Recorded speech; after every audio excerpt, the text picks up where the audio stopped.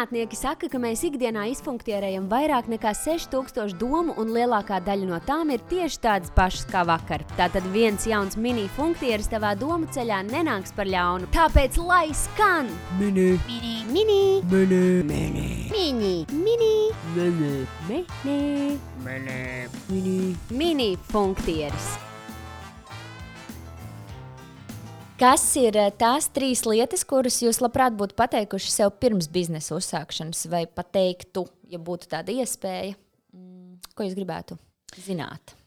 Nu, es pirms šiem te, jau gandrīz 3 gadiem, 2 ar kaut ko. diviem ar kaut ko, būtu pateikusi, ka pēc 2 ar kaut ko gadiem tev šķitīs, ka tu visu esi izdarījis vienkārši izcili.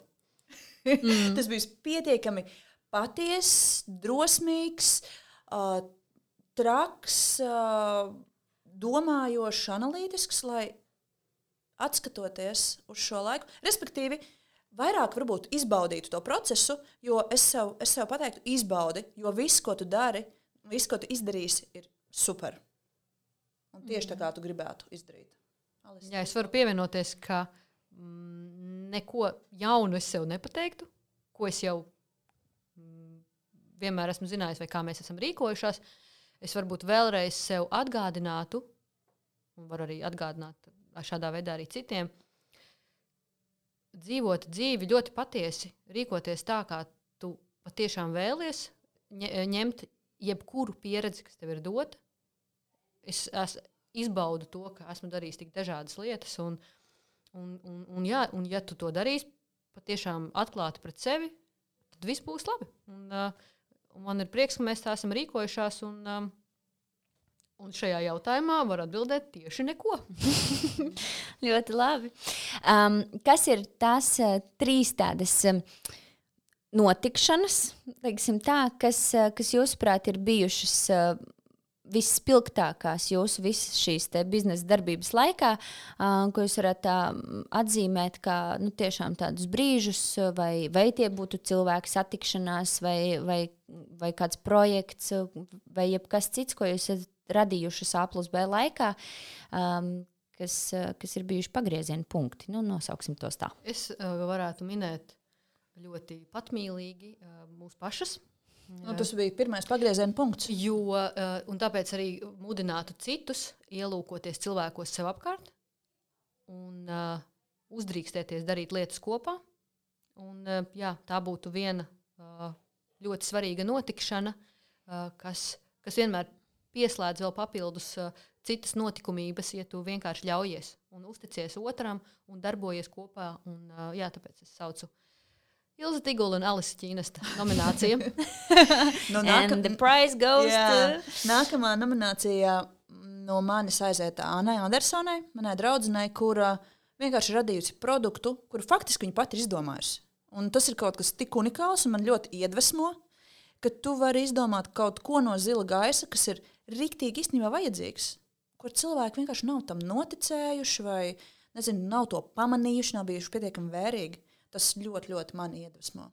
Tas ir Annes darbošanās ar tehnoloģiju, to visu platformu, kas sniedz iespēju sievietēm apzināt to, vai to... Tieši pieskārienu apģērbu. Kā viņš izkrīt no prāta? Be with. Be with. Un es atceros to, kad viņa pie manis sēdēja uz dīvāna un kad viņa vispār bija sākusi aizdomāties, ka var būt un ko mēs par to domājam, un kad tas bija pašā sākumā un kā tas ir attīstījies un cik fantastiski, ka īstenībā tas bija tas pirmais, jau bija stāsts un pēc tam apģērbs par to, ka mums pietrūkst tie apskāvieni. Un, viņi ir man noteikti ļoti, ļoti iedvesmojoši cilvēks manā dzīvē. Čau, Anna. Čau, Anna. Mīlu. Un tad droši vien mūsu tāds lielais kopīgais notikums un satikšanās ir ar grupu Tautumeitas, ko mēs jau esam daudzkārt atkārtojuši. Un viņas ir mūsu mūzas, un mums ir liels prieks, lepnums un gods ar viņām strādāt, un viņas ir brīnišķīgas personības. Kādreiz domāju, ka jāaicina ir kāda no viņām uz sarunu.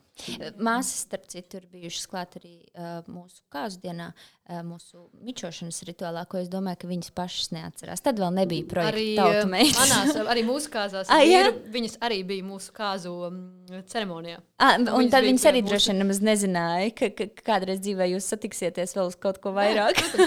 Redz, un tas atkal jau par to vienmēr esi laipns. Un, kas ir tās lietas, kuras jūs ieteiktu mums ikvienam vai nu noklausīties, vai izlasīt, vai noskatīties, kam jūsuprāt ir vērtība? Nu, es pati gan to neesmu vēl izdarījusi, bet es to darīšu. Un es noteikti, zinot Venta Sīļa domu gaitu un vispārējo, viņam ir tāds lekciju kurss par seksualitāti, kur vispār beigās nav par seksu. Tas ir manā to-do listā, un es noteikti, ja kāds nav dzirdējis par to, noteikti iesaku painteresēties, jo tas varētu būt kaut kas ļoti, ļoti vērtīgs. Vents vispār fantastisks runātājs. Viņš ir šoumens arī. Jā. Tad man ir tā, ka es ļoti, ļoti daudz lasu. Un tas, ko es noteikti gribu pateikt, lai cilvēki pērk grāmatas, cilvēkiem vajag grāmatas, tāpat kā cilvēkiem vajag suni, cilvēkiem vajag arī grāmatas.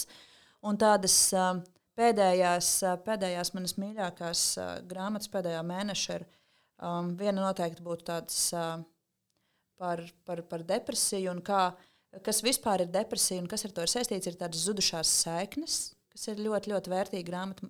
Man kā profesionālai depresijas slimniecei ļoti, ļoti noderēja. Un tad ir, tā kā man ir 3 bērni, tad arī bērnu grāmatu plaukti man nav sveši. Un es noteikti ieteiktu izlasīt Liels un mazs grāmatu Lampiņa. Šāda mūsu plauktiņā vēl nav. Varbūt tavas meitenes vēl ir nedaudz par mazu. Okay. Bet es viņu esmu izlasījusi pati sev. Gaidu, kad man piebiedrosies mana vecākā meita, bet tā grāmata man iedeva ļoti, ļoti foršu pēcsajūtu un ļoti labu tādu noticēšanu. Jo, protams, es gribētu pieminēt kalendāru, bet tas noteikti ir... Jā, noiecektaps. Tas droši vien, ka ir jau izmalts. Un noteikti vēl viena grāmata, kas uz mani atstāja ļoti, ļoti lielu iespaidu, bija Sievietes, par kurām es domāju naktīs. Kas nav par arī seksualitāti, bet par sievietēm, kuras iedvesmo, un kā viņas īstenībā ir cilvēki, un kas tur slēpjas aiz tās iedvesmas, un kas ir tas, ko mēs nesam kādus upurus, lai mēs būtu iedvesmojošas, lai mēs būtu stipras, lai mēs būtu tādas role modeli, un kas aiz tā viss slēpjas, un kas notiek ar cilvēku, kad viņš uzzina par to, kas aiz tā slēpjas. Ļoti, ļoti interesanta grāmata priekš manis. Un šodienā, manuprāt, ļoti aktuāla. Alise. Stage is yours. Mani iedvesmo, un es patiešām varu rekomendēt, ieskatīties un atrast šādu vārdu salikumu kā Cēsu pluriversitāte. Tas ir projekts, kurā es darbojos. Tas ir pētniecības projekts, kas ir saistīts ar izglītību un par būtiskiem jautājumiem, kas aplūko mūsu iespēju turpināt dzīvot uz šīs planētas, kā dzīvot, un aplūko pasauli un notikumus caur 3 prizmām – ģeogrāfijas, dizaina un filozofijas.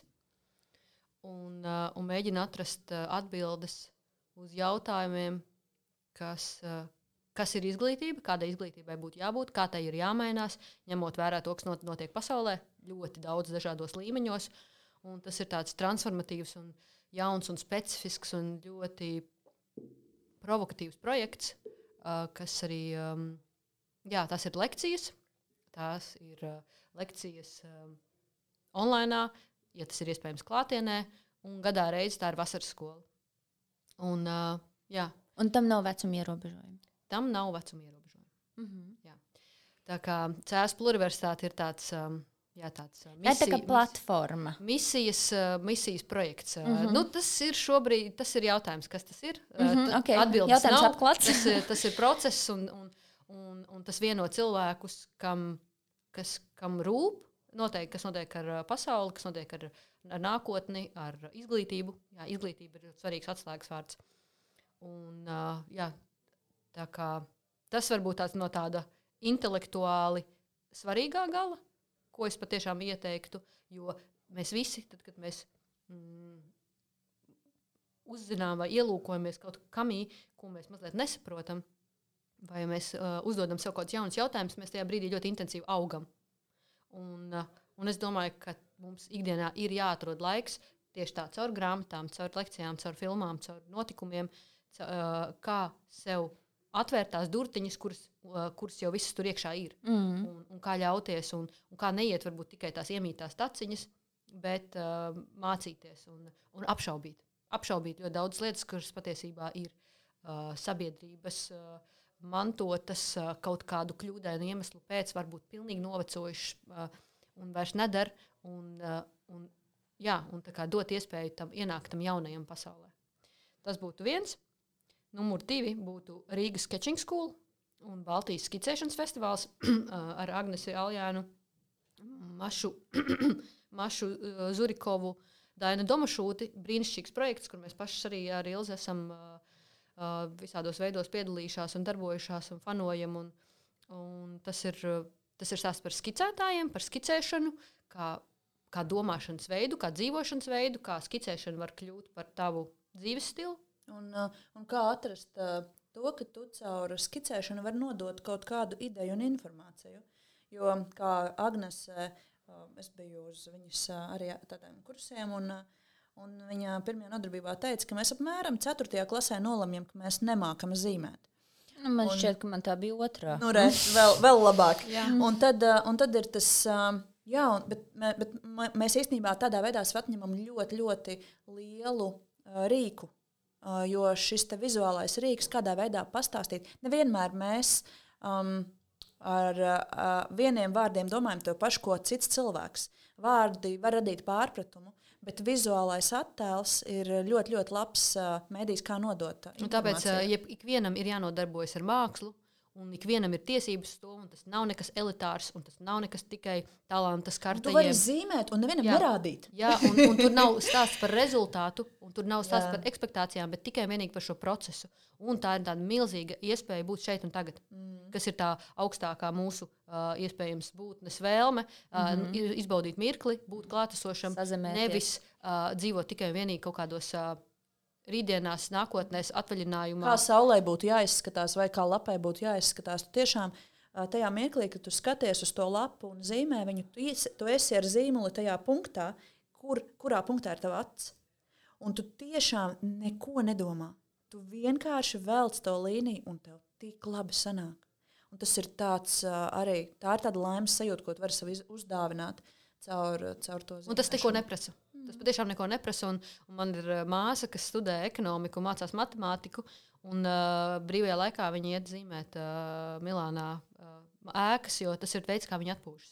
Tas var kļūt par tavu praksi, tāpēc šie te kursi, šī skola, kas ir online, kas ir arī klātienē, kā skičpastaigas, ir brīnišķīgs veids, kā cilvēkiem, kuri iespējams pat dara pilnīgi nesaistītas dzīvē lietas, ienest to mākslu pilnīgi ikdienišķā formātā. Un iepazīties ar cilvēkiem, jo šī te kopiena, urbans skečeri, ir visā pasaulē, un pēc burtu saīsinājuma USK tu vienmēr varēsi atrast šīs te kopienas, Urban Sketchers, New York, Urban Sketchers, Paris, jebkura pasaules vieta. Un tās ir kopienas, un tie ir cilvēki, un vienmēr tev būs pretī savējie, ar kuriem pirmkārt iet kopā to darīt, kuri tev parādīs pilsētu. Tas ir tāds vesels pat ceļošanas, varētu būt pat veids. Okay, jā, un tas ir veids, atkal kā jaunā veidā, kā jau Ilze teica, piefiksēt to, ko tu redzi, kā tu jūties, un tās būs pilnīgi citas atmiņas. Tu atcerēsies to vietu, ko tu esi uzskicējis, caur visām savām šūnām. Un jo tu būsi to izlaidis caur savu ķermeni, caur savu prātu, un tā ļoti, ļoti klātesoši. Tas ir tas otrais, ko es varētu vēl nosaukt kā obligāto un ieteicamo literatūru, bet notikumību. Un tad trešais, ko es varētu ieteikt, jo es neesmu kino cilvēks, man ļoti patīk skaists kino, protams, un man patīk vizuāli baudāms saturs, bet man laikam tā vizuālā savā dzīvē ļoti pietiek, tāpēc es Man ļoti patīk klausīties Latvijas Rādio 3. Jebko, kas tur skan. Vislabākais raidījums, ko es izbaudu, ir Orfeja auss.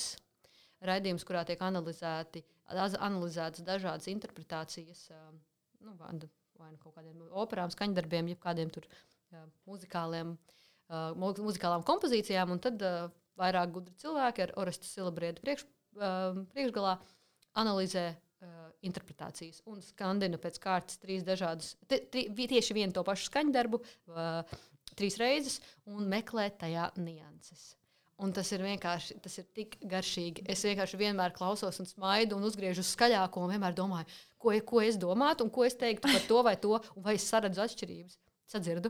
Un man, iespējams, kā vizuāliķim, tā ir tajā brīdī tik brīnišķīga atpūta, jo es esmu savā galvā. Tu kustini arī citu maņu. Jā, es esmu skaņā, un kā veca koriste, un pilnīgi atslēdzos, un tas ir, laikam, tas mans kino, mana atpūta, tāda specifiskā. Iesaku. Orfeja auss. Latvijas Rādio 3. Kā pensionētai koristei. Paldies jums, dāmas, un lai jums daudz forši mini funkcionierīši jūsu ikdienā. Paldies! Paldies!